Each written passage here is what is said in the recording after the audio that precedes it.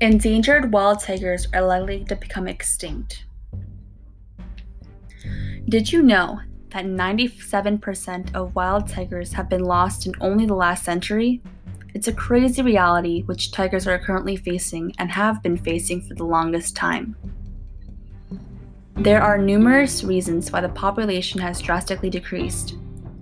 Tigers have to put up through endless pressure from illegal poaching, severe habitat loss, and so much more. With 3 of the 9 subspecies of wild tigers already extinct, there is a huge possibility that the rest of the subspecies may die out. In the early 1930s, the Bali tiger went extinct. This was the first extinct tiger subspecies. Approximately 40 years later, the Caspian tiger went down the same path and disappeared from the face of the earth.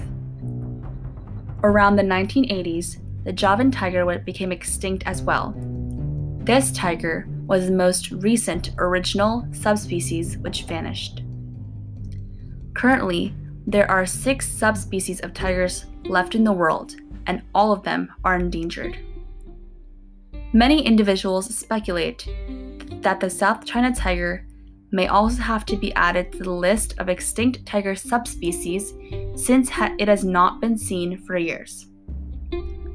The Bengal tiger is known to be the least endangered out of all the subspecies remaining. However, it is still classified as endangered, with an estimation of 2,000 of them left.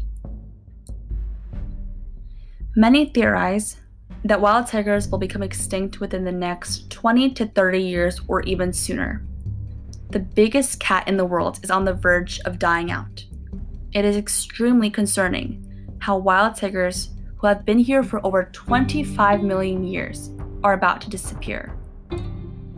There isn't much we can do. However, donations can be sent to the World Wildlife Fund, which can aid in bringing the population of wild tigers back up again. Let's do our part in spreading awareness about wild tigers.